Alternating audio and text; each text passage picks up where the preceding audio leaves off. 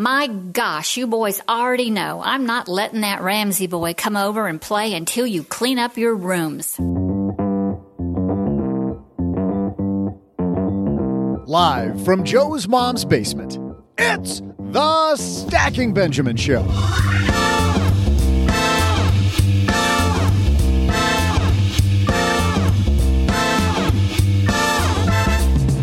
I'm Joe's mom's neighbor, Doug, and what should you do in the 5 years before you retire? Even if you're not quite there, we'll cover what it takes to build up to and then prepare for your big day with the author of the hit book, now in its second printing, The 5 Years Before You Retire by Emily Guy Birken. Plus, how are people doing building wealth? We'll cover the Charles Schwab Modern Wealth Survey with the Vice President of Financial Planning of Schwab, Rob Williams. And later, Mac is looking to turn his brewing hobby into a business. What does he need to know? Well, I'll tell you this, Mac. If you need a taste tester of your fine beverages, it's this guy right here. And then, of course, I'll share some of my stellar trivia. Oh, hey, and people, it's also leave the office early day, so let's not dilly-dally. Now, two guys who you call the dilly and the dally of this podcast, it's Joe and O-J-J-J-J-G.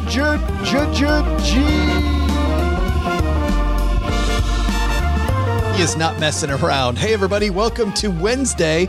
I'm Joe Saul-Sehy, Average Joe Money on Twitter, and across the card table from me, the guy who also thinks it's kind of ironic that on a 4-day work week, we're celebrating National Leave the Office Early Day, Mr. OG.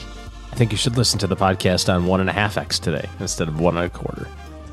It is time. Chop, chop. Time to go. I am super happy because we have a woman that I have spent a lot of time with the past 6 months, actually more like the past year and a half, Emily Guy Birken. For people who don't know, I have a book coming out at the end of this year, and Emily is my co-author. But right now she has a book that has done so well. It is now 7 years later, updated again, the 5 years before you retire. We're going to talk to her because that's an evergreen topic, OG. Seems like I'm always 5 years before retirement. I never get any closer. I was thinking that the second I said it. It's not evergreen for every person, but there always is somebody who's going to be 5 years before they retire. Sure. Rob Williams from Charles Schwab also here. But first, this episode is sponsored by State Farm. You a small business owner looking for insurance that fits your needs and budget? Well, look no further than State Farm. State Farm agents are not just insurance providers, they're also small business owners who live and work right here in your community. They understand the unique challenges of running and protecting a small business. When it comes to small business insurance, State Farm knows what it takes. Create a plan that fits your needs and your budget. State Farm agents are ready to help you choose personalized policies that truly understand your business. Insure your small business with a fellow small business owner. Talk to a State Farm agent today and get started on personalized small business insurance that fits your needs. Like a good neighbor, State Farm is there. Talk to your local agent today. When you need mealtime inspiration, it's worth shopping Kroger, where you'll find over 30,000 mouth-watering choices that excite your inner foodie. And no matter what tasty choice you make, you'll enjoy our everyday low prices, plus extra ways to save, like digital coupons worth over $600 each week. You can also save up to $1 off per gallon at the pump with fuel points. More savings and more inspiring flavors make shopping Kroger worth it every time. Kroger, fresh for everyone. Fuel restrictions apply. This episode is sponsored by State Farm. You a small business owner looking for insurance that fits your needs and budget? Well, look no further than State Farm. State Farm agents are not just insurance providers, they're also small business owners who live and work right here in your community. They understand the unique challenges of running and protecting a small business. When it comes to small business insurance, State Farm knows what it takes.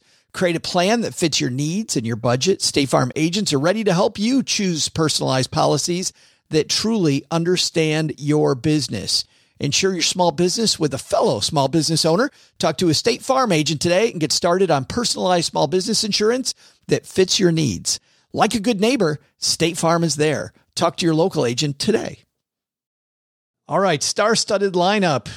Rob Williams from Charles Schwab, Emily, Guy Birken, 5 years before you retire. So let's get into our headlines. Hello, darlings. And now it's time for your favorite part of the show, our Stacking Benjamin's headlines. We don't often talk about other podcasters on the show, but there's this podcaster a few people might know named Dave Ramsey. Is that how you pronounce it? I don't think he's a podcaster, do you? Oh, I consider him as a podcaster. Heck yeah. Screw that. He doesn't get to be part of our club. Radio is just old school podcasting. That's all it is.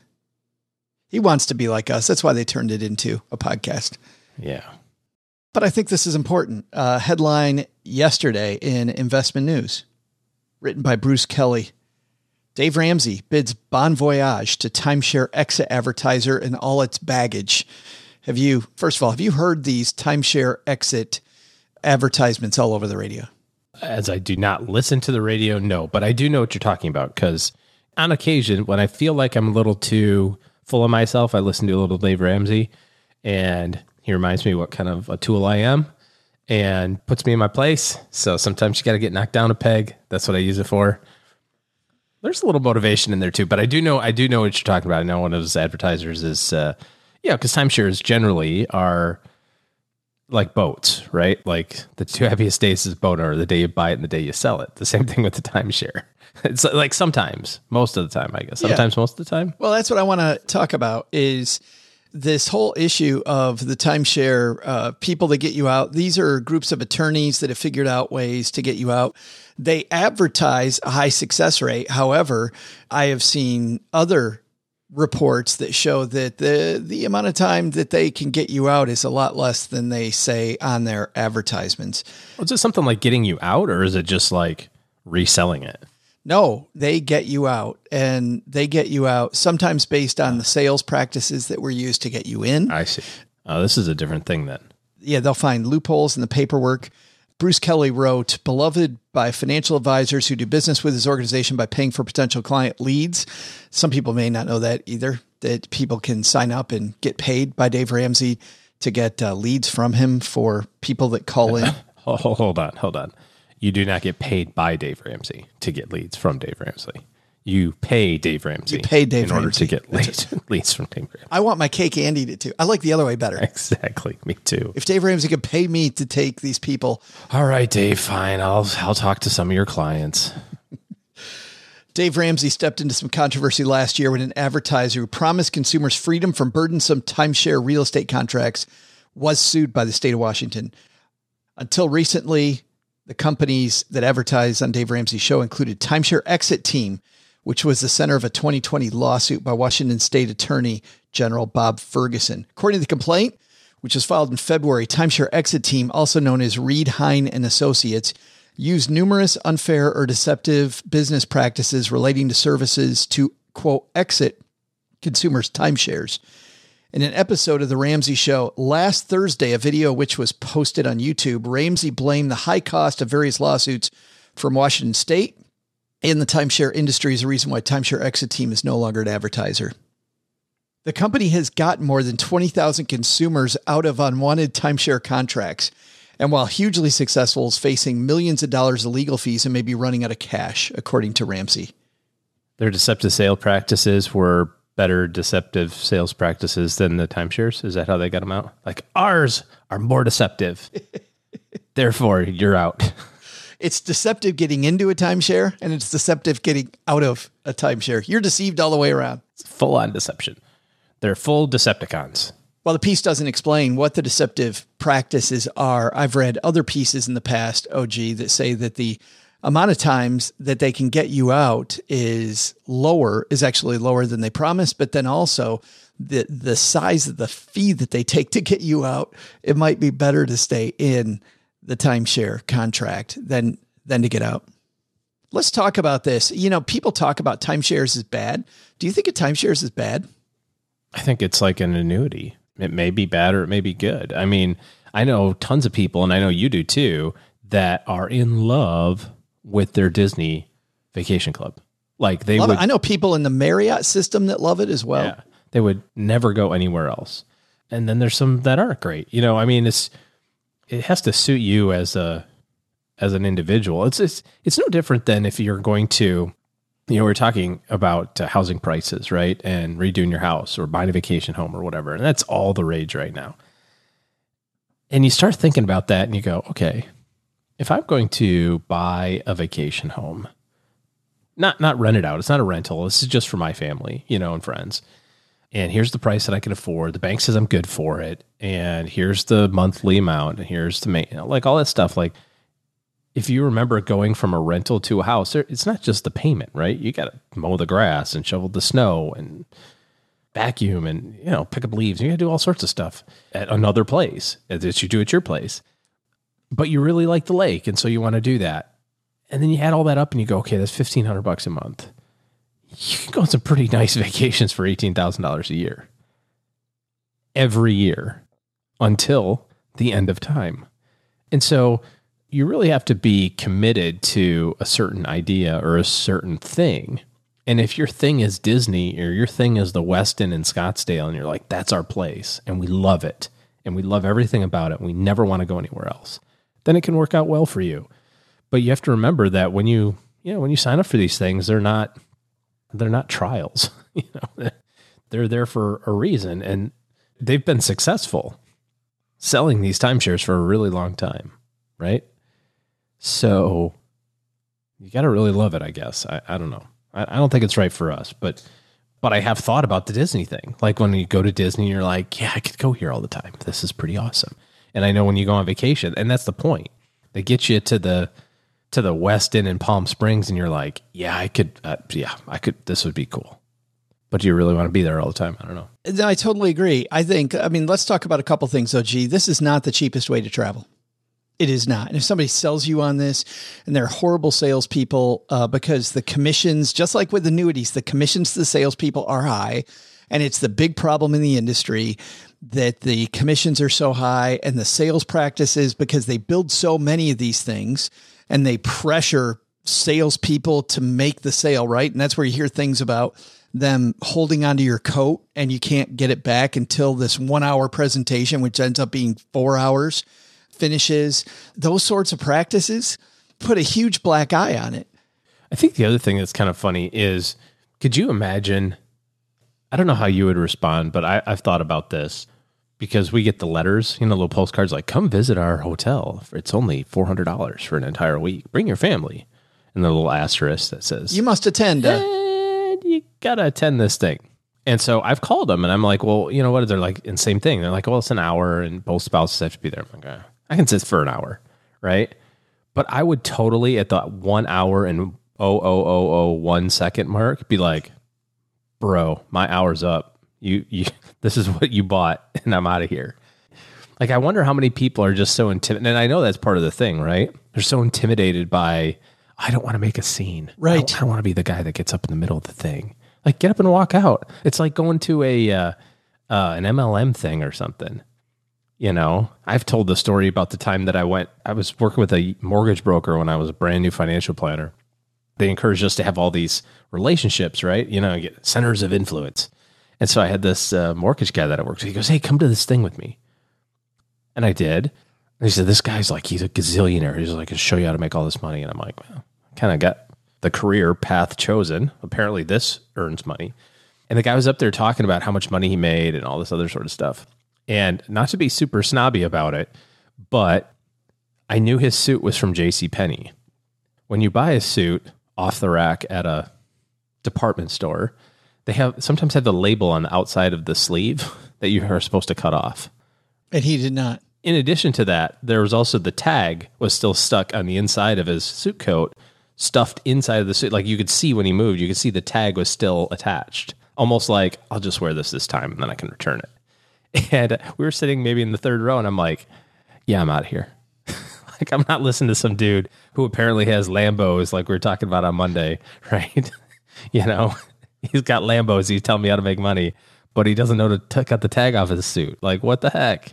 Come on now. Well, the bigger thing there for me isn't necessarily the JCPenney suit because, you read The Millionaire Next Door. Maybe I can see the benefit of the doubt, right? Frugal person. No, I don't. I really don't. Not in that capacity. Not when your job is to be on stage. Right. Right. Agreed. Your job is to be like, It's like a newscaster. And not if you're bragging about how much money you're making. Yeah, exactly. Not knocking Hagar wrinkle-free suits because they're awesome. Yes. My point is that if your job is to be like the presenter of the thing that's like, I'm going to show you how to make millions of dollars, like you don't show up in like a beat up pickup truck. I get that beat up pickup trucks are totally fine, right? Yes. I'm okay with that. I get it. But that's not the story. It's the role. Like when you're a real estate agent taking people around in a really nice car, just sells. It's part of the deal. Yeah. Right? But that's another thing. MLMs by themselves, not bad. But when there are very low barriers to entry, when it comes to the people that sell them, you're going to have people using deceptive practices to sell them. Like there are people running around selling McDonald's franchises, which cost $1 bajillion each, that are like, hey, you can make lots of money and never work and sit back and whatever. You know, do you think they're like, you're never going to have to put down any fries your entire life? Like that's just not, it just is such a lie. 3 weeks at Hamburger U and you are set for life. Right. But I do get frustrated when people say that MLMs are bad and that timeshares are bad, because a timeshare by itself is just a way to share this rental property where you're using other people's rental properties, to your point, and you're going to pay this maintenance fee to keep it up, because unless you want to go rake your own yard, and people will agree to that and they'll never do that. So that's why that's out the window, and they make you pay this management fee every year. And the management fee sometimes feels pretty high, but then you go to these places. I went to a friend's timeshare place in Cabo a year ago. Holy cow. Like the open areas where everybody goes are phenomenal. And I'm paying part of that if I own a piece of it. And when you're there, you're like, especially if you're there as a guest or as a prospect, let's say. Yes. You're like, yeah, I could totally go here. Absolutely. This could be our place. I can get behind coming here how many times can I be here? 3 times a year for a week? Oh yeah, I could totally do this. But then how many times do you go to Cabo anyway? You know what I mean? Like if that was really your vacation all the time. These particular people that I went with loved it. And here's why they loved it, OG. They didn't even consider it a vacation anymore. They considered it to be their getaway place. And they had a cheap flight out of Dallas to Cabo that they found, and twice a year, not really a vacation, just take Friday and Monday off, and Saturday, Sunday, fly to their place in Chicago. They're late in their career. They Cabo, not Chicago. That's a whole different place. Oh, yeah. Also, Cabo Chicago's and Chicago nice. are not alike. Well, yeah. Timeshare in Chicago. But my point is, for them, they knew what they were getting into. They like that lifestyle. They go back to it all the time. The maintenance fee for them is not, I think they know it's not the cheapest way to travel. It's just what they want. Convenience. Yeah. And I feel like some of the problem, and don't get me wrong, the high pressure sales pitch, the chance to have the free 1 hour thing and get something that you totally shouldn't be able to pay for. My brother-in-law and sister-in-law went to Hawaii, and one of these things took the whole damn family to Hawaii for free. I mean, they had to pay their airfare to get there, but the place they stayed was free for 5 days if they attended a 1 hour presentation. Yeah. What's the catch? What's the catch? When the rest of us are paying $800 a night for that room. Right. So if you do that and you get sucked into buying a timeshare and you're asking a law firm to get you out of that contract. Yeah. There's a piece of me that thinks you got to show up to this crap, right? You got to be in that room to actually get sold. And if you don't do any homework before you get in that room, whose problem is that really? Did I ever tell you the story about the time where my mom won't mind me telling this story. Also, she won't know. But it's great having relatives that don't listen to your show. Yeah. She does on occasion. She won't care. But anyways, she called me one time. She goes, well, we almost won the truck. I'm like, you almost won the what? She's like, well, there was a truck. We almost won it. I'm confused, Mom. What are you talking about? Well, we had to go to this thing so you could win a truck. I'm like, well, you went to like a car dealership? Are they having a raffle or something? She's like, no. It was like a campground thing. Go to the campground thing, listen to it. You win a free truck. I'm like, but you didn't win the free truck though. No, we were close. We were like one number off. It's like the raffle ticket where it's like 768 439. And you're like, damn it, I was one off. It's like, no, you weren't.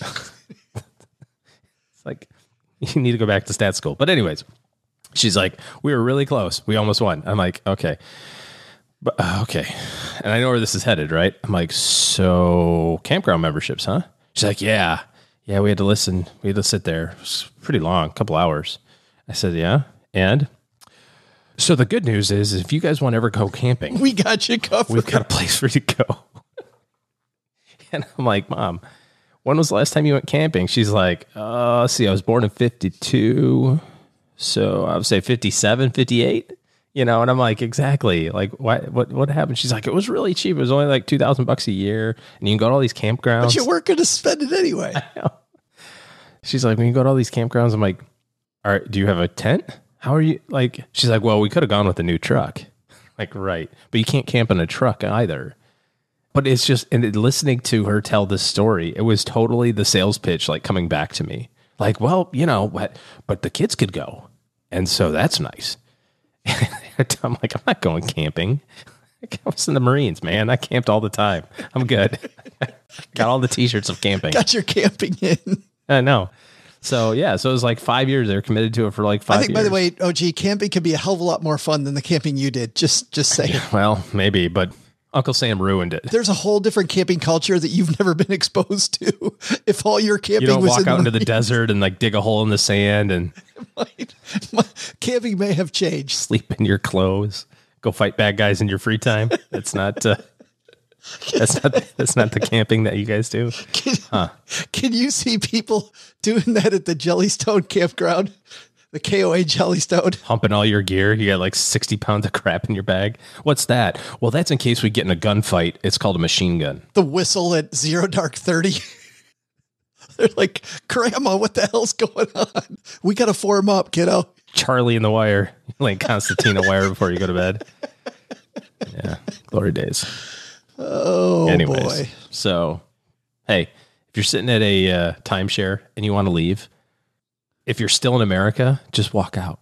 Like, there's really nothing anybody can do. So if they keep your coat, like you said, so what? Go get a new coat. It's a hell of a lot cheaper to get a new coat than it is a timeshare. So go get 10 new coats. Or the MLM presentation the same way. I hear people rip on MLMs and rip on timeshares. And there's a piece of me that thinks, okay, yes, the sales practices of some of these things. But I know people in both of those industries have been very successful, enjoy the products, like it. But it feels much more like they knew what they were getting into. They knew what they were getting, and they weren't buying the fact that you're getting something for free. Speaking of not getting something for free, something that ain't free is wealth building. You actually got to put some money away. Rob Williams from Charles Schwab has some great data, OG, looking at wealth building in America. Wealth building, by the way, makes things feel like they're free because your money's earning the money and you don't have to, which is awesome. Let's say hi to Rob Williams. Well, some exciting news. Charles Schwab just released its 2021 Modern Wealth Survey, which is an annual examination of how Americans think about saving, spending, investing, and wealth, something that all you stackers and I can appreciate and we're trying to do. And here on My Dad's Shortwave to walk through it with us is my new friend, Rob Williams, Vice President, Financial Planning at Charles Schwab. How are you, Rob? I'm good, Joe. It's great to be here. Thanks. I'm super happy you could be with us. Well, let's dive into it. I don't know if you know this, but we had a pandemic the last year. I don't know if that affected you and the people around you as well, but are we optimistic coming out of this or are we pessimistic coming out of it?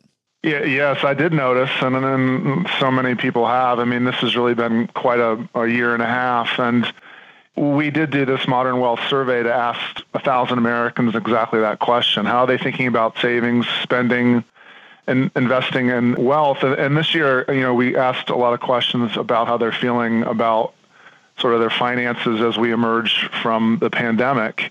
And we are seeing a lot of optimism. The country's beginning to reopen. There are a lot of new investors into the market.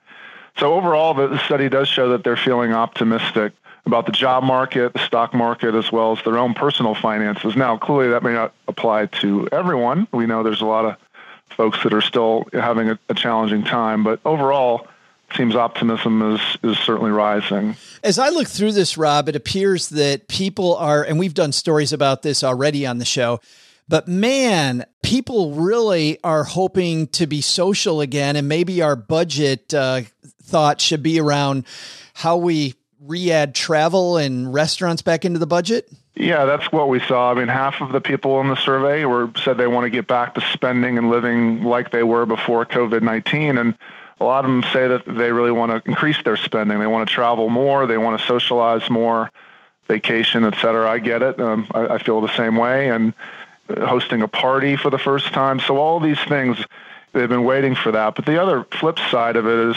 that what we see is a lot of them, this was a big crisis, and often that causes people to rethink too. So there was a lot of saving and sort of focus on maintaining and nurturing healthy financial habits as well. So that's an interesting balance that we see folks working through, is they want to get back to living, but they've also seen that there are other things than just spending that are important to them. That's really good news. I know that you also look at what people feel like when it comes to being wealthy. And I wanted to highlight this because you had a really big change in the number people thought was true wealth. Yeah, that is really interesting. And this is the 5th year we've done this study. And it's one of the questions we do ask is, how much money do you feel it takes to feel wealthy? The outlook for the folks we surveyed was revised pretty significantly this year. It was down to what's still a pretty high number. What they said on average was $1.9 million was what it took to be wealthy in America.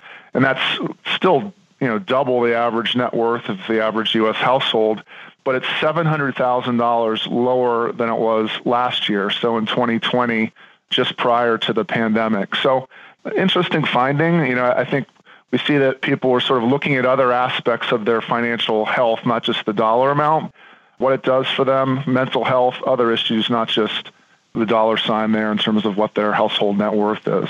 Do you think that was the change? We're looking at wealth in a more holistic view. That's why the drop? Yeah, I think so. I mean, that was one of the big takeaways is we talk a lot about planning, and I'm sure you all do as well, is that most people focus on the planning side of their finances after big major life events. And we've all collectively experienced a huge major life event.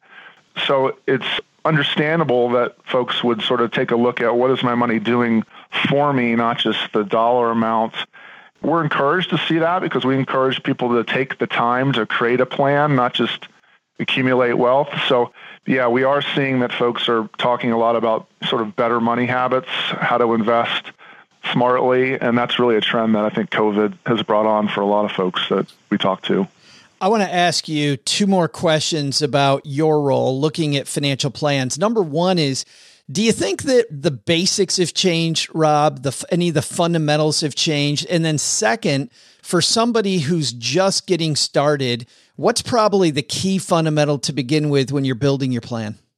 Yeah, those are both great questions. I mean, I don't think the fundamentals have changed. I think more and more people can get access to financial planning and should get access to it. We also find that a lot of folks, when you say you have a financial plan, they may not know what that means.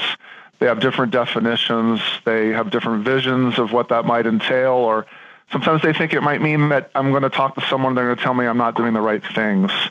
So first thing is just to get a little bit more knowledgeable about what it means to have a plan.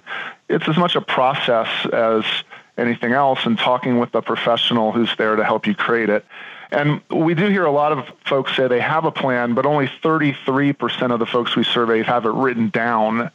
So that's really an important part of this, is to write it down. And then 42% of the folks in the survey say that they didn't write it down because they didn't think they had enough money to merit one. So those are a couple of things we'd encourage is you can get access to a plan, write it down, get a financial planning professional to help you do it. And the fundamentals of planning haven't really changed. It's just making sure you sit down and do it, and then, of course, follow it. I love this idea. If it's important to you, no matter how much money you have, it seems like it's important enough to write down. Yeah, I mean, we all say we have a plan. We all manage our finances each day, and the question is, are we doing it well? Or the other is, a plan helps you stay when there's shocks to the system. When we go through major life events, that's what we found in the survey. It causes people to re-examine and sometimes overreact and react in ways that maybe that they shouldn't. And certainly if they'd been prepared with an emergency fund, with insurance, that sort of thing. They can stay invested, et cetera. So, we just encourage any of the listeners out there who don't have a financial plan, use this as a time to consider one. At Schwab, we launched a Schwab plan, which is a free digital financial plan that for our clients last year, and we've seen 25,000 people complete plans. Oh, cool. And it's a really good place to start. That is cool. And you beat me to the punch, big guy. I was going to ask you if you might know of a place with resources, but you beat me to it. How do people find that planning tool? Yeah, you can find the Schwab plan as well as a number of other planning tools and resources at schwab.com. Pretty easy to navigate from there to the Schwab plan, and you can start that on your own. You can get help with a financial professional as well. There's different types of plans, but go to schwab.com. That's a great place to start. Well, Rob, thanks for taking a few minutes out of your busy day to chat with us about financial planning. And I was so happy to see the optimism in the survey. I think that, there's still a lot going bad, but that's some maybe good news on the horizon. I agree. Thanks for having me. Big thanks to Rob Williams from Charles Schwab. Some good numbers there, OG. So we've got wealth building in America going pretty darn well. More people 401k millionaires. That's great. Isn't it interesting too? People think that being wealthy is a smaller number now than a year ago. I just want to go back to that because it just makes me feel like so close. Maybe we learned some lessons during the pandemic. Like wealth means a lot of different things. Than we thought. But big takeaway from today, OG? Well, I kind of said it when we were wrapping up the timeshare thing. I think just be in charge of yourself. If you feel like you want to participate in something, participate in it. If you don't feel like you want to participate in it, don't. There might be some repercussions, right? You may have to pay a fee, or you might have to pay for the hotel stay or whatever, but that's okay. Just like we just learned that people value other things more than money at some point, it's just kind of that thing. Hey, your time is what you got. So be careful how you invest it. Yeah. And on that note, I think knowing what you're getting into when you get into any contract, somebody's putting a contract in front of you, it's okay to make a stink. It's okay to not be okay with that. It's much better than having these payments and having to hire somebody to help you get out of this contract. So whether it's an MLM and somebody's telling you that you can get something for nothing, you can't, or it's a timeshare presentation where the place is beautiful and you're not really thinking about the fact that there's maintenance fees on this property, whether you go or not, and that you are committing really to spend your time at these places, I think you need to spend some time doing your homework, and it literally is going to color your satisfaction with how you like it. I feel like a lot of times when people don't like these things, they bought into the wrong aspects of the product. I think those are some fantastic takeaways today. Hey, dude, calm. Okay. Doug's here, ready to do the trivia. So let's get a move on.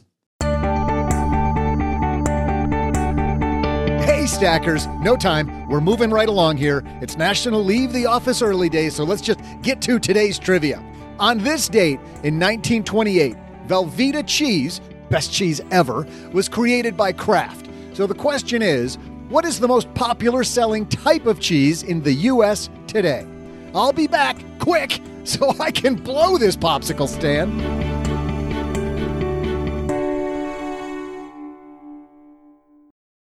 Hey, Stackers, it's Military Appreciation Month. You know what that means. We are recognizing all of our stackers in the audience. My good friend Doug Nordman, who some of you may know, he is a writer in personal finance. He's a guy I'd like to do a shout out to. He is such a giving member of the FIRE community, the Financial Independence Retire Early community. Nords will do anything for you. It's just, I think some of that comes from his time on a submarine, like my nephew Colin, who's on a submarine right now, and all the work that he did there. Just a super giving member of the community. And you know what? Navy Federal Credit Union wants to celebrate their members who go above and beyond, not this month, but every month. Navy Federal offers members only exclusive rates, discounts, and tools to empower their members and help them reach their goals. Here's one of their offers in honor of Military Appreciation Month. Join and get $50 when you open a credit card. Of course, you want to have your whole debt strategy planned out, don't you? Don't just go open a credit card willy-nilly, as Mom says. Here's a disclaimer. You got to join and open your membership savings account between May 1st and May 31st, so get on it, stackers. Annual percentage yield is 0.25% for membership savings account, $5 minimum balance to open. Maintain your membership savings account to obtain the bonus. Visit NavyFederal.org for full terms and conditions. That's just one of the things. They offer 24/7 help for their U.S.-based service members. They have resources all over the place. Head to NavyFederal.org for full terms, conditions, and other offers. Navy Federal is insured by NCUA, Equal Housing Lender. And now a word from our sponsors at Betterment. Do you want your money to dream big? Do you want your money to be a total self-starter? Are you annoyed that your money doesn't work hard enough? Well, don't worry. Betterment is here to help. Betterment's the automated investing and savings app that makes your money hustle. Their automated technology is built to help maximize returns, meaning when you invest with Betterment, your money can auto-adjust as you get closer to your goal, rebalance if your portfolio gets too far out of line, and your dividends are automatically reinvested. That can increase the potential for compound returns. In other words, your money's breaking a sweat while you can be breaking bread. You'll never picture your money in the same way again. Betterment, the automated investing and savings app that makes your money hustle. Visit Betterment.com to get started. Investing involves risk. Performance is not guaranteed.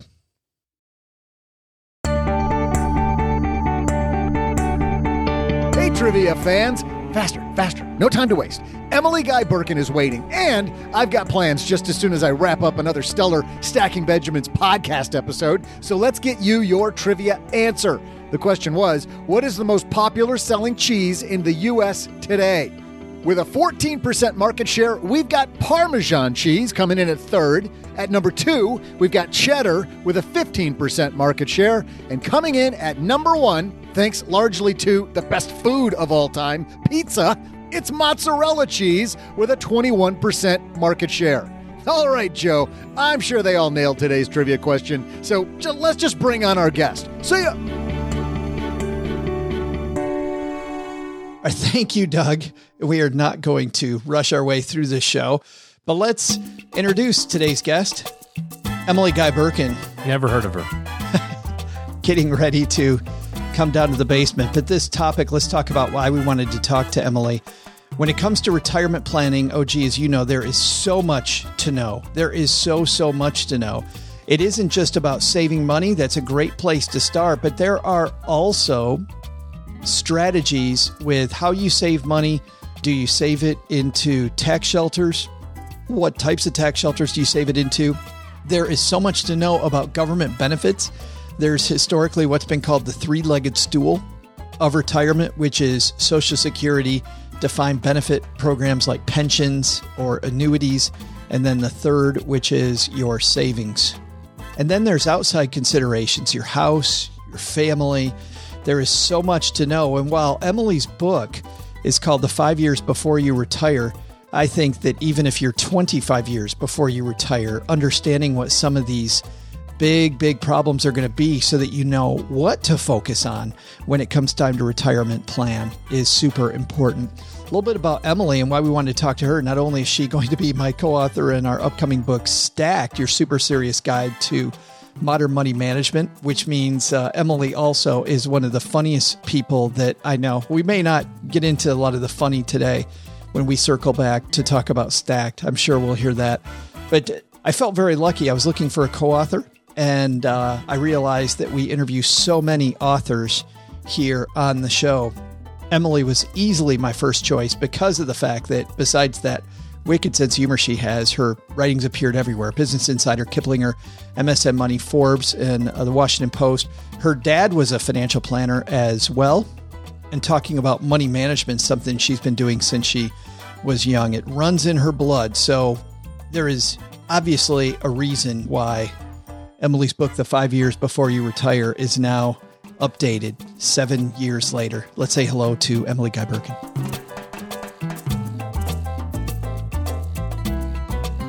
And on our way down the stairs to the basement, it's my good friend. And this feels kind of weird because for people that don't know, we've spent a lot of time together lately. Emily Guy Birken's with me. Hey, Joe. Hey, how come we never talk? I know. It's like I'm never in the basement anymore.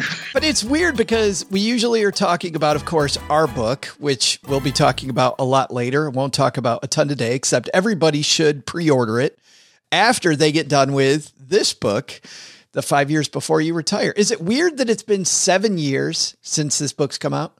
It is very weird, yes. I was mentioning to you before we started recording that I was writing this when I was pregnant with my younger son, who turns 8 in September. I don't know how that happened, how my tiny little baby is almost an 8-year-old.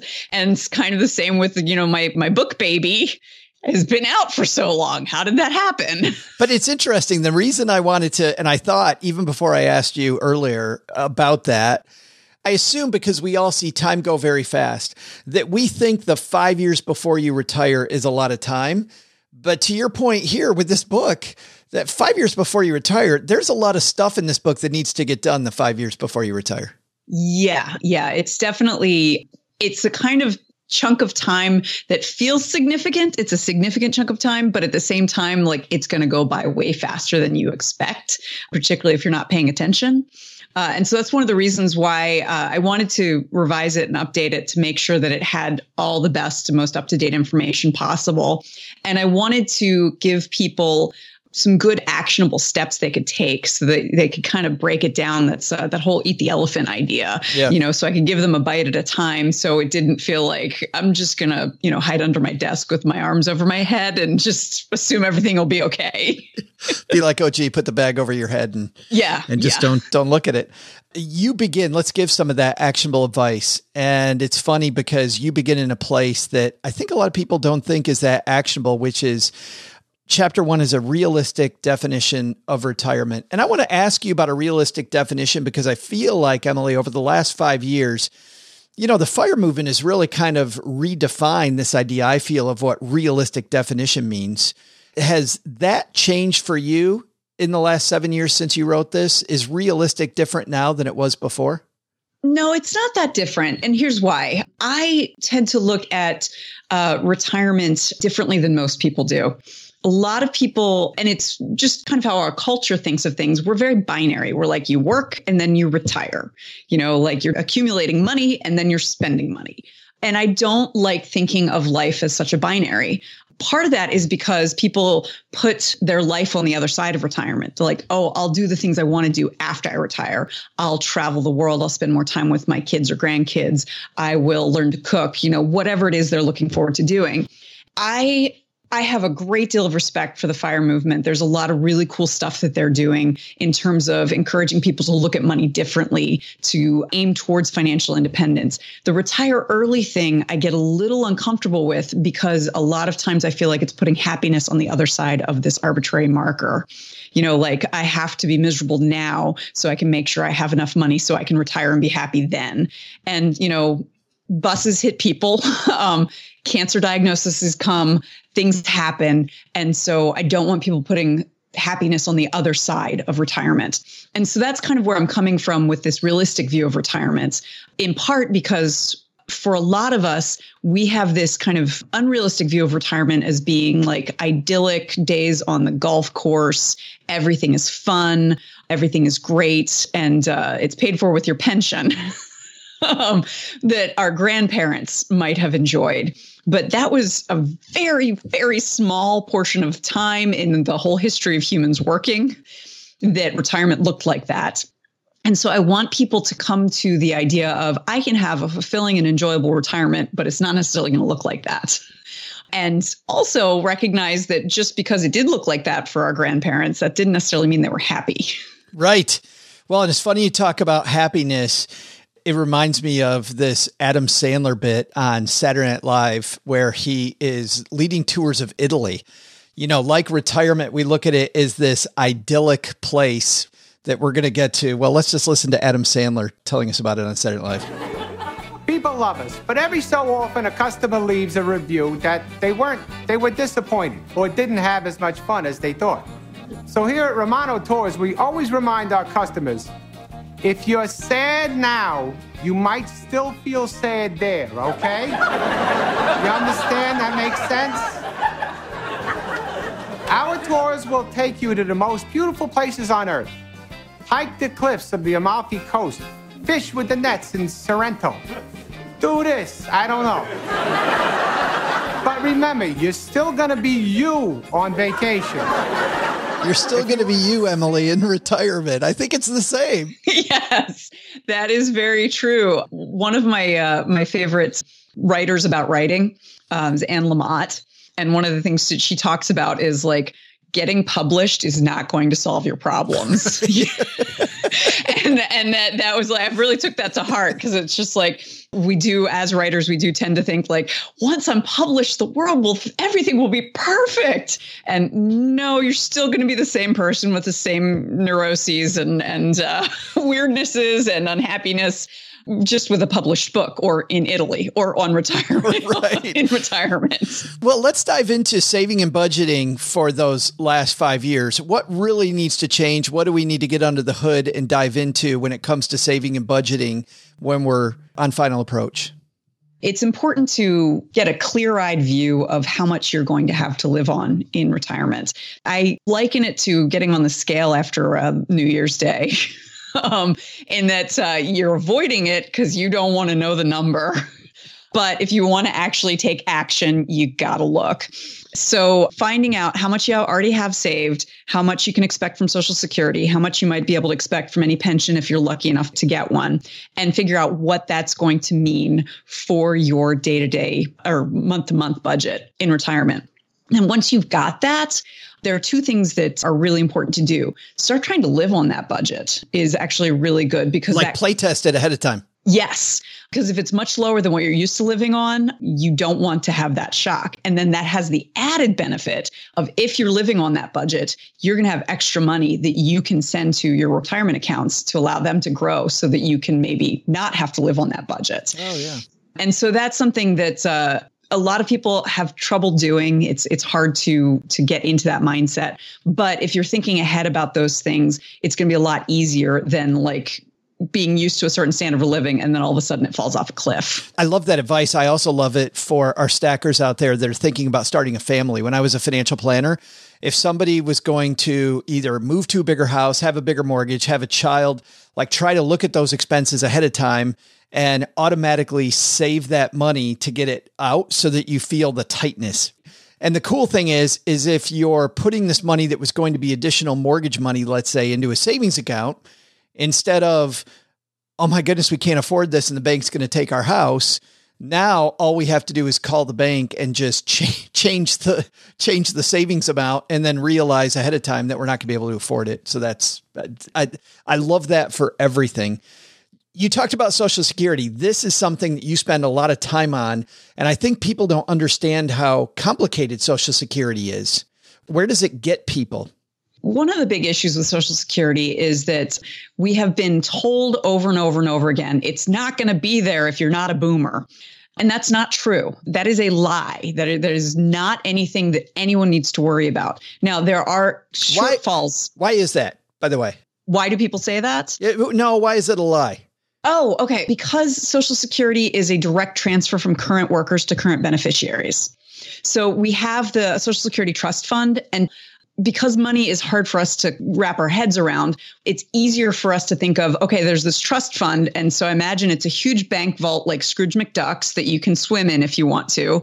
And you might even imagine that there's a certain area that's got your name and Social Security number on it. And so when the trust fund is used for other things, the way that's described, people are like, they're taking my future money away from me. That is not how any of it works. For one thing, the trust fund is not a physical thing. The trust fund is... there's no vault with money with my name on it. There's no vault with money with your name on it. That is hashtag spoiler right there. I don't like that. I want a vault with my name on it, Emily. I know. It's if you think about it, that would make no sense, because not only is it a security risk. I mean, you remember Goldfinger and Fort Knox. Sure. It's also a risk to loss via inflation. And so the money in that Social Security trust is actually loaned out with the full faith and confidence of the U.S. government, which is about as clear as you can get that money is safe and earns interest. So when people are saying things like they're raiding Social Security, that's not what's happening at all. In the same way that if you put $1,000 in your savings account and the bank makes a mortgage loan to someone and uses money from all over, including the $1,000 in your savings account. They have not rated your savings account. It's simply earning interest for the bank. And if you go and say, I want my $1,000, you will get it. So, and that's something that it's because money is what it is. It's so amorphous. It's kind of an idea we all share. We have trouble wrapping our heads around it. And then you get in Social Security, the idea of retirement, the sense of being vulnerable. And then you get people making political hay of it. And there's this sense that like, oh, it's not going to be there for me. And so that leads people to doing things like, I'm going to take my Social Security benefits as early as possible to make sure I get the most out of it. And that's the worst possible option unless you absolutely need to have those benefits to keep the lights on. What's the cost of taking it early versus taking it later? Is there a percentage cost that's calculated? It's like 8% a year. 8%. So I'm losing 8%. Wow. Yeah. That's a lot of money. And the thing about 8% a year is while the market has historically done about that or a little bit better, it's not guaranteed. So if you take your benefits the minute you turn 62, you're going to lose the difference between what you were supposed to get minus 8% a year to 62. So that's between age 66 and 67. And then once you reach your full retirement age, which is 66 or 67 or thereabouts, you'll get that full benefit. And if you wait until age 70, you get another 8% a year. So you can get even more. So this is the gamble that everyone should take. It's the best possible odds you can have. And a lot of people don't understand that. And they're thinking of like, well, I want to make sure I don't get screwed. It's like, that's not the way to look at it. But you do, I think you have to look at your family's health history, right? That is true. I mean, on that side, because there will be a crossover point if I wait that I'm still going to have to achieve. So, but still, I look at my grandparents passed away in their early 60s. My parents are in their mid 70s right now. I'm looking at some other relatives. My dad's older brother, I think, is 82 or 83. So people living a lot longer generation by generation.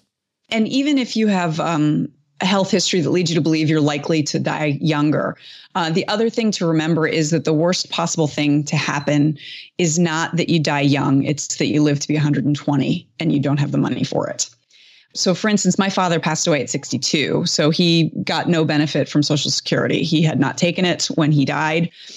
But that does not in any way change the way I view Social Security, because he would have been, for one thing, he would only have gotten about 10 months worth of benefits.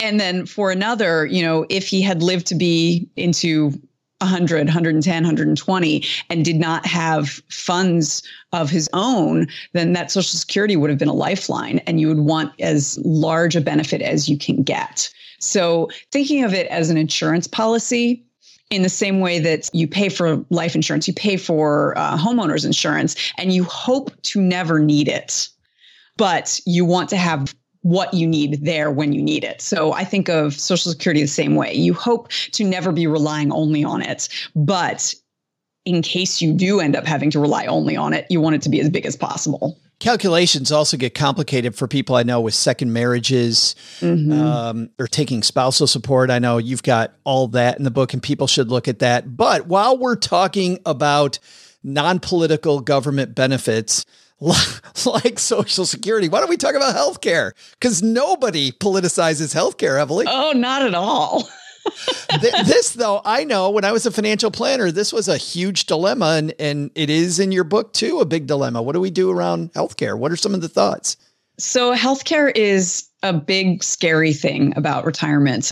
Fidelity does a study every year where they calculate the amount that a 65-year-old couple will need for healthcare for the rest of their lives. So in the most recent year, which I believe is 2020, it was calculated at $295,000. Which is a lot. And the important thing to remember is that they're 65-year-old couple, meaning they're on Medicare. So that is with Medicare. There is an important caveat to the Fidelity study that I make sure to tell everyone when they start breathing into a paper bag after I give them that number. And that is Fidelity, because of the way that they have to do their math. There's no way around this. They assume that once you start ailing, it's going to be a slow slide to death. Rather than the reality, which is like you recover, you come home, things are better, you're your normal vigorous self again for a while. It's just a longer slide to death. Yeah, it's a longer, slower slide to death. We're both fun at parties. At least with each other. Yes. Right. Everybody else is on the other side of the room. Like, look at the nerds in the corner. So that's one thing that I tell people to be like, it's okay. It's okay. You don't need to freak out quite yet. But the thing is, healthcare is going to be a major cost in retirement, and it's not fun to plan for, like the cost of travel or the cost of visiting grandkids or any of those things. And it's difficult because there's a lot of stuff that we don't know. We don't know if there's going to be expansions of Medicaid. We don't know if there's going to be changes to the Affordable Care Act. We don't know a lot of things. So the best that you can do is plan for the costs as best you can and take good care of yourself. I mean, taking good care of yourself, eating, getting adequate rest, eating healthy foods as much as you can, exercising as well as you can, quitting smoking and that sort of stuff is financial planning. Which is just, as someone who really enjoys Swiss cake rolls, that is not something I like to know. I blocked out all that stuff you just said, and I want another donut. There's no way. That's crazy talk. Every author I talk to has something that, as they were researching, as they were writing, surprised them. What surprised you when you were diving into this, either initially or revising it? I think the thing that surprised me, like kind of the in between when I wrote it the first time and when I wrote it this time, was my view of long-term care insurance. Long-term care is non-medical help that you might need for the long term. And so in particular, for someone who has like Alzheimer's, long-term care is a serious issue because you may be perfectly healthy other than the Alzheimer's, but you need help with bathing, dressing, mobility, eating, those sorts of things. And Medicare doesn't cover it. That's the first thing that is like, whoa. Yeah, it does not cover long-term care unless it is medically necessary. So at the time that I wrote the book originally, I was just a year out from my mom having been in a medically induced coma because she'd gotten pneumonia. It took her quite some time to get back. She had to have physical therapy. She had to have long-term care things. My mom's a big believer in insurance, but because she was a small business owner and because of some health problems, she had never been able to qualify for long-term care insurance. So I was very much rah, sis boom bah, long-term care insurance when I first wrote the book. In researching for the updated version, it became very clear that long-term care insurance is not necessarily the slam dunk that I believed it to be in 2013 as I was writing the book. And that's because the cost of long-term care insurance keeps going up. It does not have quite the infrastructure of a marketplace that life insurance does. So it's a lot harder to shop around and find various options. So they have determined that it is only going to be financially viable for something like 30 to 40% of people. For everyone else, it's going to make more sense to self-insure, meaning you have enough money to cover any long-term care you need, or plan on drawing down all of your assets until you qualify for Medicaid, which does pay for long-term care insurance. So that was the thing that really kind of opened my eyes, changed my mind about how things should be. The thing that's frustrating is that I like to think about insurances in terms of magnitude, and the ones that are the most expensive are the issues you should pay attention to most, right? Like a lot of people through work have accidental death and dismemberment insurance, and I have no idea why. Because if you've got a desk job, you might get a paper cut.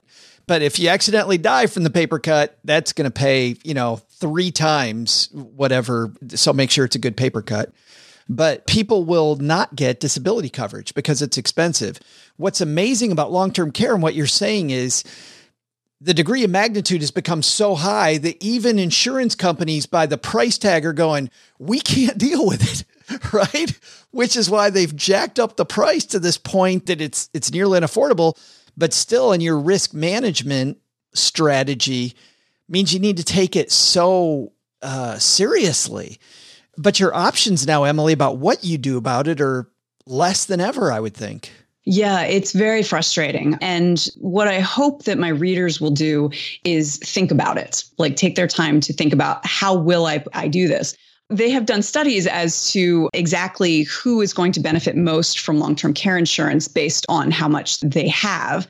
And they've determined that people with a nest egg of around 400,000 to about 1 million or so are going to be the best served by long-term care insurance because of how much they have in assets, and it will be worth the cost if they ever need long-term care insurance. And there are ways to reduce the cost, recognizing that most long-term care occurs for a maximum of up to 3 years. So having coverage that only lasts for 3 years, having a longer period before you're covered can all help reduce the cost and make it affordable for those with that 400,000 to $1 million nest egg who are the ones who most need it. That makes so much sense because it integrates your savings more, you self-insure more, which means you're bringing the cost down. But you're still going to have sticker shock.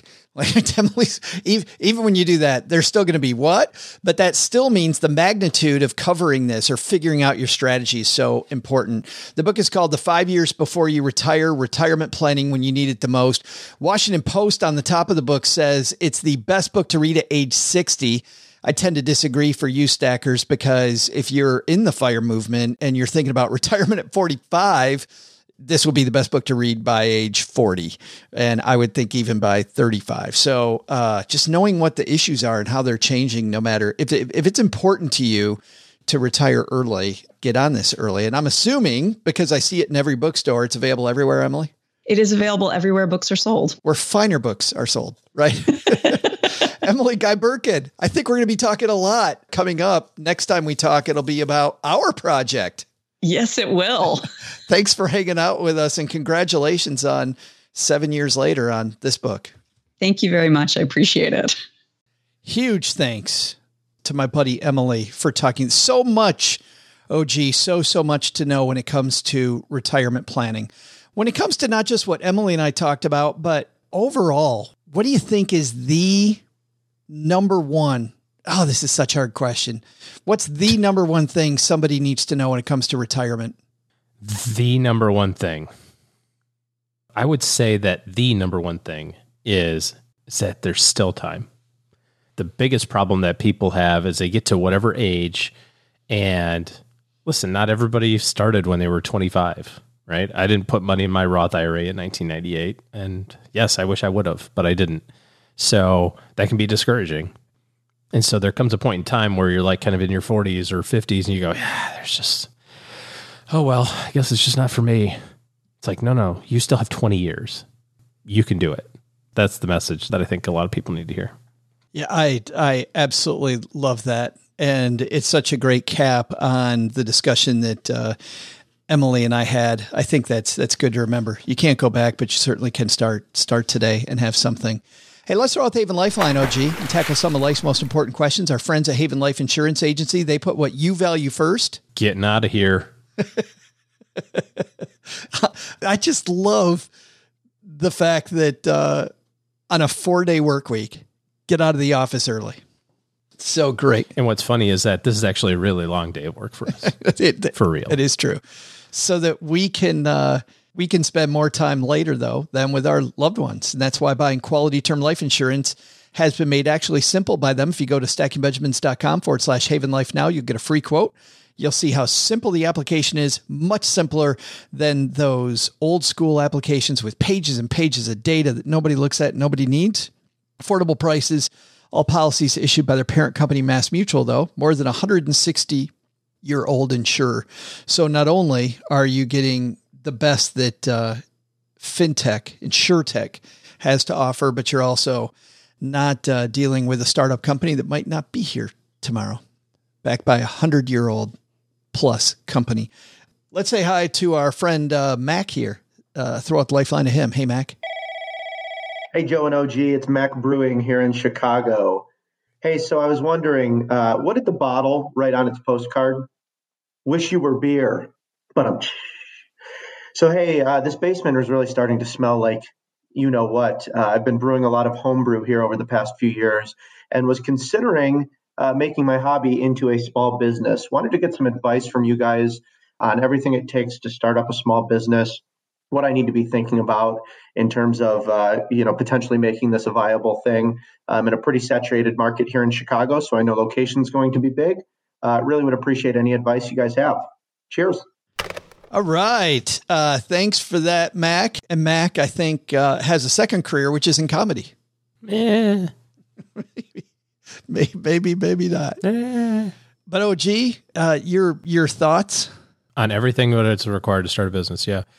Gosh, there's so much to do here. I think thinking about it exclusively from the money side of things, there's all the other criteria as it relates to the type of niche that you're in. Like you said, location and product and all that other sort of stuff, not to mention licensing and God knows what else if you're trying to sell booze. But just purely from a money standpoint, I think that your life will be a lot easier if you do two things. Number one, keep your business separate from your personal life. And that means go get a business bank account. Go get a business credit card account. Yes, I know that you're like, maybe you don't qualify for a business credit card. Maybe like you call up Amex, they're like, no, your business isn't big enough for us. We don't care. Then just have a personal credit card that is only used for business. Because when you sit down to do the books every year and your CPA sits down to do the books, you can't be going through your Ally savings account statement going, oh, wait, no, hold on. That was a business expense. That one right there was. It's so much easier to have those two things completely separate. And I would have every business have them separate. You know, if you have multiple entrepreneurial type of endeavors, you've got rental properties, that needs to be separate. You've got your small business, that needs to be separate. You've got your side hustle, Uber driving, that needs to be separate because it makes it so much easier to keep track of. So that's the first thing. The second thing that I would do is I love the concept of, starting fast and failing fast. Just like get to it and try out the most viable solution that you can think of, get it to market and see how it hits. And you can do that without investing a ton of money and energy in retail space or huge equipment and all this. I mean, if you're doing it already, you know whether or not your product's good. So now try to see if you can sell it. Try to sell your product to your end user, your consumer. And you can do that in a really limited amount to see the viability of it. Our friend Dan Sullivan says, a check is what separates a conversation from a commitment. There's one thing to have your buddies over, and sampling your brew and going, yeah, this is really good. You go, great. It's $12 for a 6-pack. What do you think?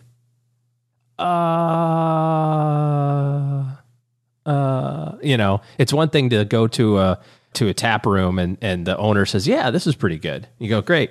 How many cakes do you want to buy? And you want to see, is it good or is it good enough to buy? Is it good enough to sell? And you can do that in a really low quantity without investing a ton of money. Don't go buy the building, turn your block into a Sam Adams brewery, and then find out your beer sucks.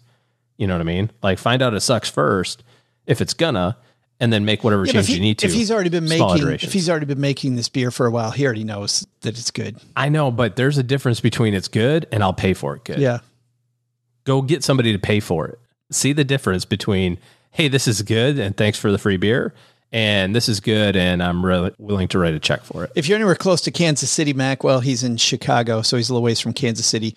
I really enjoyed the Boulevard Brewing Tour, but I enjoyed hearing about how the company was created. And what I liked about it was the marketing that they did. They actually went to a lot of the local bars just around the area where he lived and got them to start putting his beer on their menu. And it was just a local. Yeah, like a minimum viable thing, right? He just said, hey, I can sell it to if I can sell it to these 5 people, I can sell it to 500 people. But if I can't sell it to these 5, there's no way I can sell it to 500. Absolutely. It was just a local thing. And then it grew from there. But also it can be really good. And you and I know bunches of products that are really good, but if you don't have a good marketing strategy, nobody ever finds it. Yeah. And it's so hard to find your customer now. The biggest discussions I have online with people is, how do you find your customer? Because people don't read the paper anymore. They're in various Facebook groups, or they're not on Facebook at all. They're not on social media. And if they're not on social media at all and they're not reading the paper, how the hell do you find them?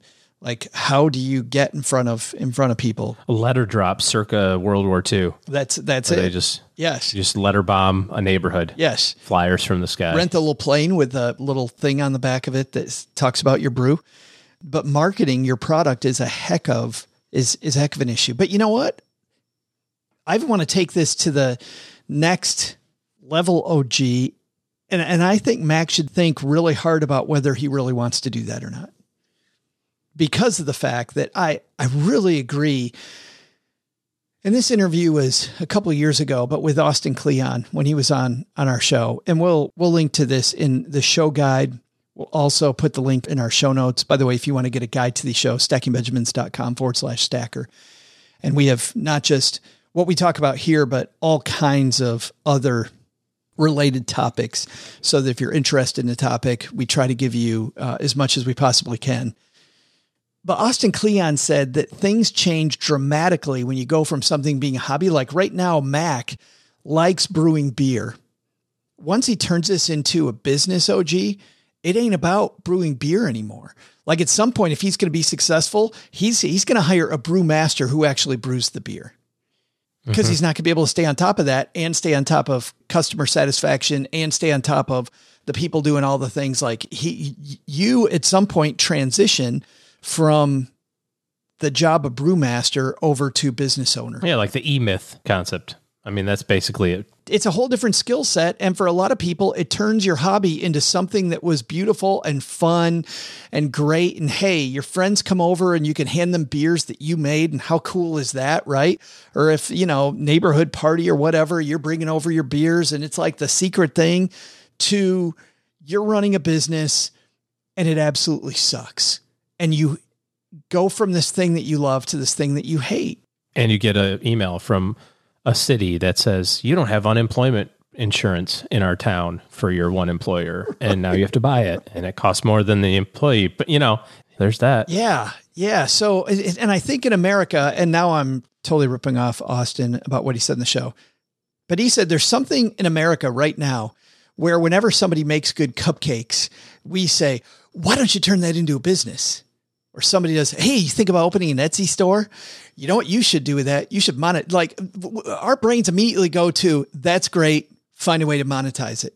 And he talks about the power of not monetizing it. But if he's going to add on to all the stuff you said, OG, which I thought was brilliant, is this.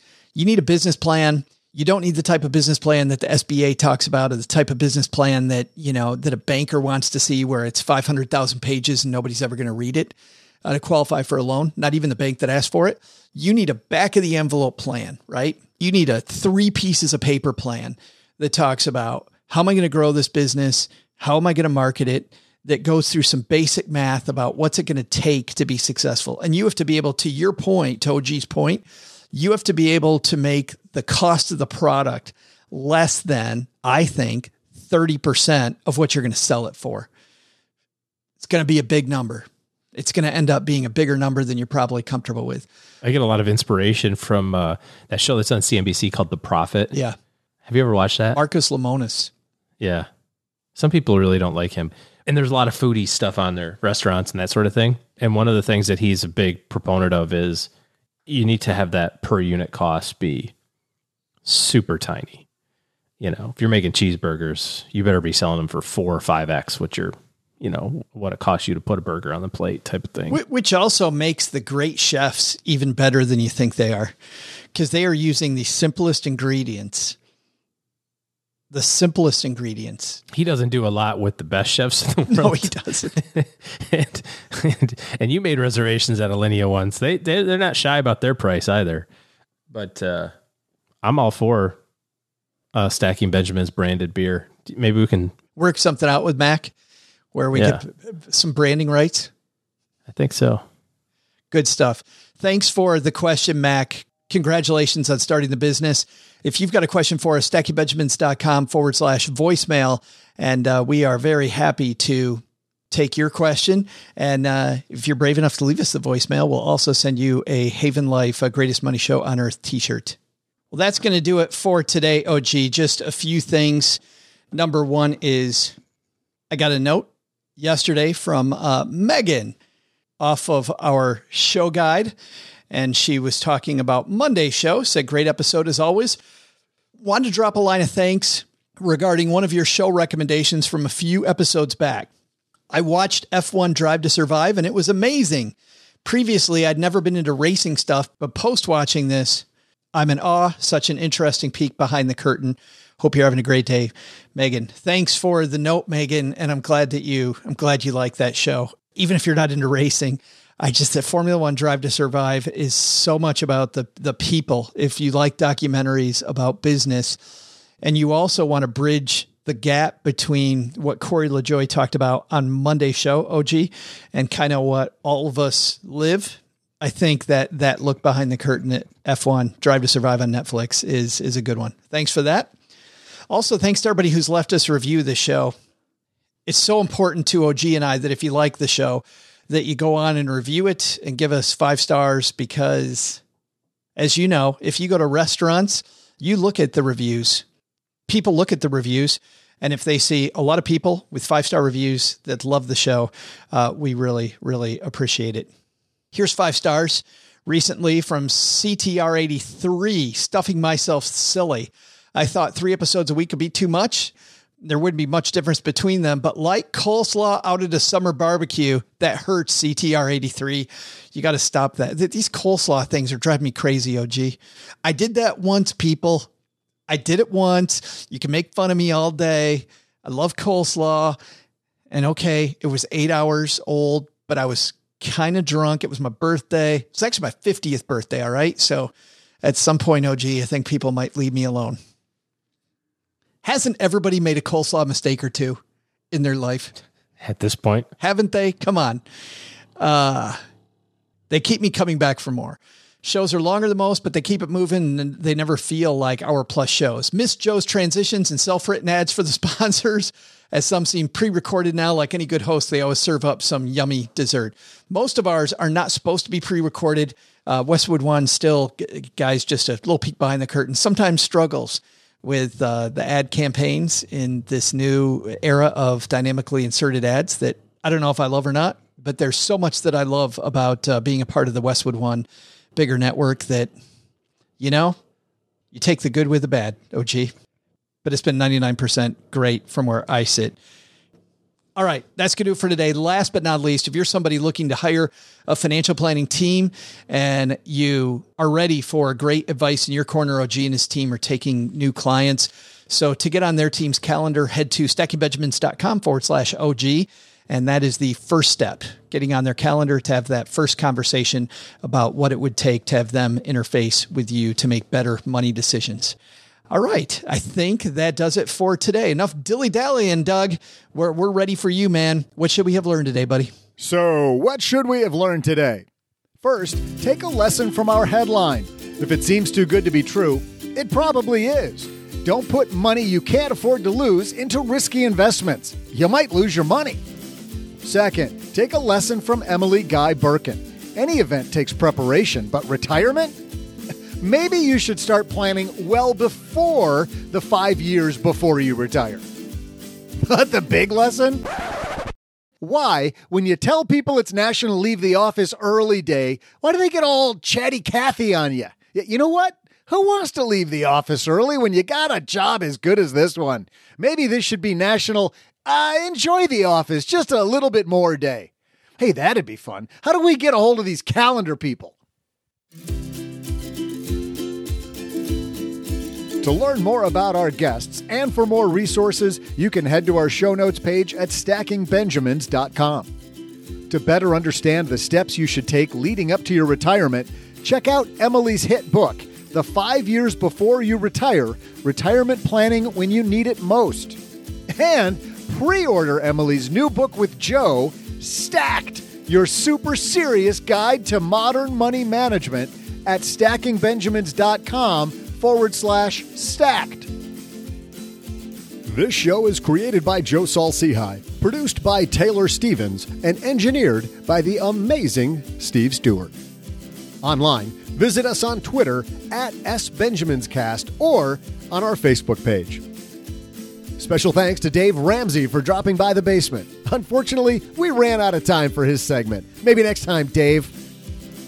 I'm Joe's mom's neighbor, Doug, and if you could only know what it really smells like down here. SB Podcasts may receive payment on the show from sponsors and guests in the form of books, giveaway items, discounts, or other remunerations.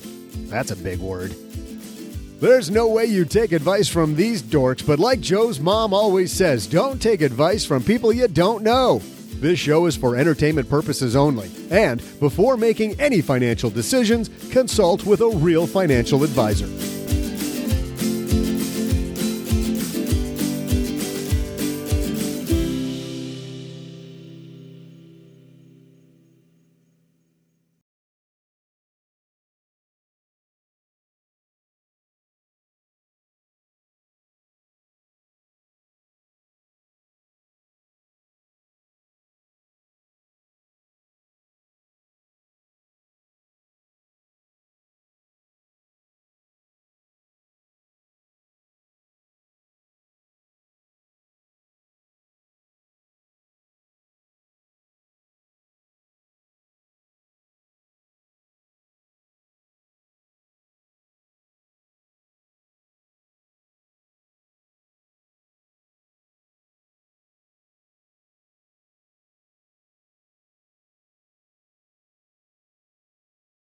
I'm thinking everybody can hear the workmen in the basement behind me. They're working on the furnace today, OG. Working on the furnace. Nobody can hear it. Yes. Hey, so a couple things. We went to Hill Country this last weekend. And by the way, big thanks to listener Elizabeth writing about Hill Country. I got this while we were in Hill Country. She said, welcome to Hill Country. I'm a big fan of your show from just south of Bourne. We didn't make it to Bourne, Elizabeth, but I got to tell you, Hill Country, Texas, USA is beautiful. And people who don't know what I'm talking about, I wrote in our Stacking Benjamins guide about Hill Country and the fact that we were headed there as an intro. She said while we're here, she'd recommend going for a hike in Lost Maples State Park and or Hill Country State Natural Area. And be sure to get some Fredericksburg peaches. We didn't get any Fredericksburg peaches, but we did go to both Lost Maples, did an 8-mile hike, OG, and we went to Hill Country State Natural Area. First time we went there, it was closed because there had been some flooding, but we went back on Memorial Day morning and had a great hike up to this beautiful overlook. And for two hikes that are so close to each other, just if you've never been out to the Hill Country of Texas, you're going to love it. But the biggest thing, and the reason I wanted to bring this up, if you're going to an area you don't know a lot about it, don't be afraid to go into the Tourist Information Center if it's run by the Convention Bureau. Now, if you go to an area like Orlando and you walk into a Tourist Information Center, you're going to be sold a timeshare pitch, right?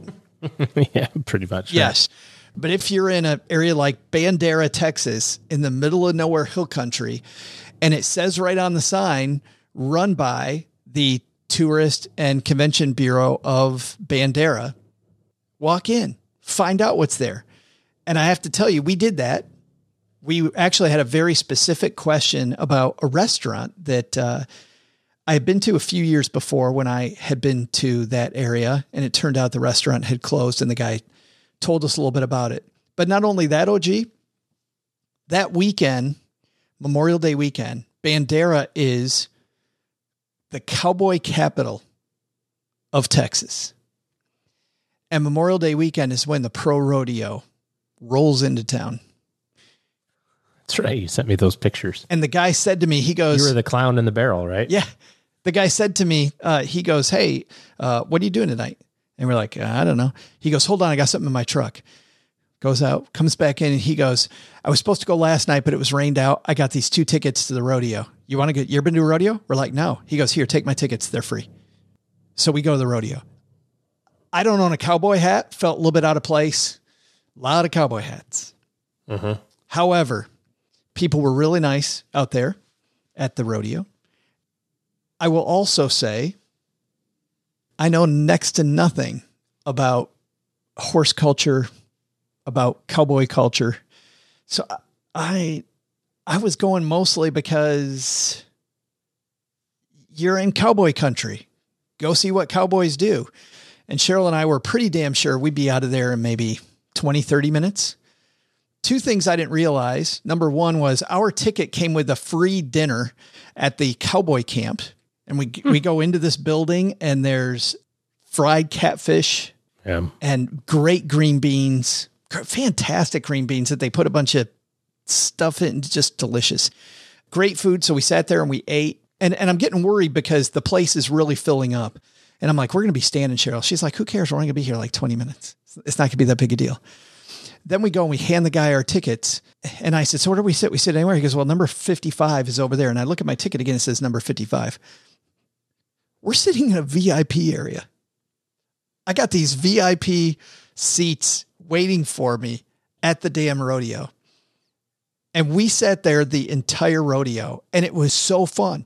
It was so fun. We had we stayed for the whole thing. My favorite part, these little kids, I don't know what the waiver looks like, by the way. You and I being finance people, I have no idea what the waiver is for this deal. But these little kids put on helmets and they couldn't have been more than 5 years old. And they call it mutton busting. Yeah. And the mutton, you know where I'm going with this? Yeah. They put the little kids on the back of sheep. And the kids try to stay on the sheep as long as they can. They open up the door and the sheep takes off across the arena.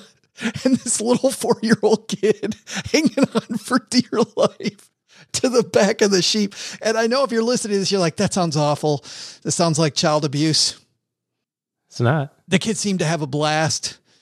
The sheep, by the way, after they threw them off, went across and they all hung out together.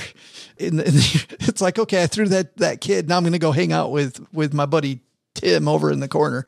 You know, the mutton busting was amazing. They had another thing. It had rained all night long. The night before. So the arena was very muddy.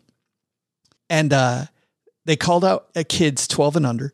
And all these kids get in a straight line and they release 3 calves that have a red bow tied to its tail. And the first 2 kids that bring the red bow to the rodeo clown, first kid's going to get $20. Second kid's going to get $10. But watching these kids in a mud-filled arena, like thinking about my kids being that age, this one kid, his boots, he must have been 6 or 7. His boots were so deep in the mud that he tried to move and he couldn't get his boots to move. And so one of the cowboys had to go over and help the kid, like pick the kid up out of his boots, pick his boots up out of the mud, carry him over to mom standing by the side. It was, I don't know, barrel racing. So now do you get to say, it's not my first rodeo? It's not my first rodeo. It was, but it's not now. Well, Stackers, the show is over, but the party is just beginning here. You know why? Because it's Military Appreciation Month, and we are giving out shout outs to all of our friends who have served in the military. And let's point the finger right here at our good friend OG, who spent time in the military. And of course, we know what a giver he is, even when he pretends like he's being Mr. Surly.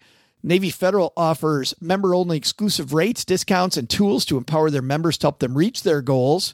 Visit NavyFederal.org/celebrate, and you'll see all their Military Appreciation Month offers and other Navy Federal offers. They've got all kinds of resources on their site, like best cities after service to help veterans transition to civilian life and best careers for military spouses to support military families. So much going on. Just head over to NavyFederal.org/celebrate and take a look at all the Military Appreciation Month offers and their usual offers. Navy Federal, our members are the mission. Navy Federal is insured by NCUA, Equal Housing Lender.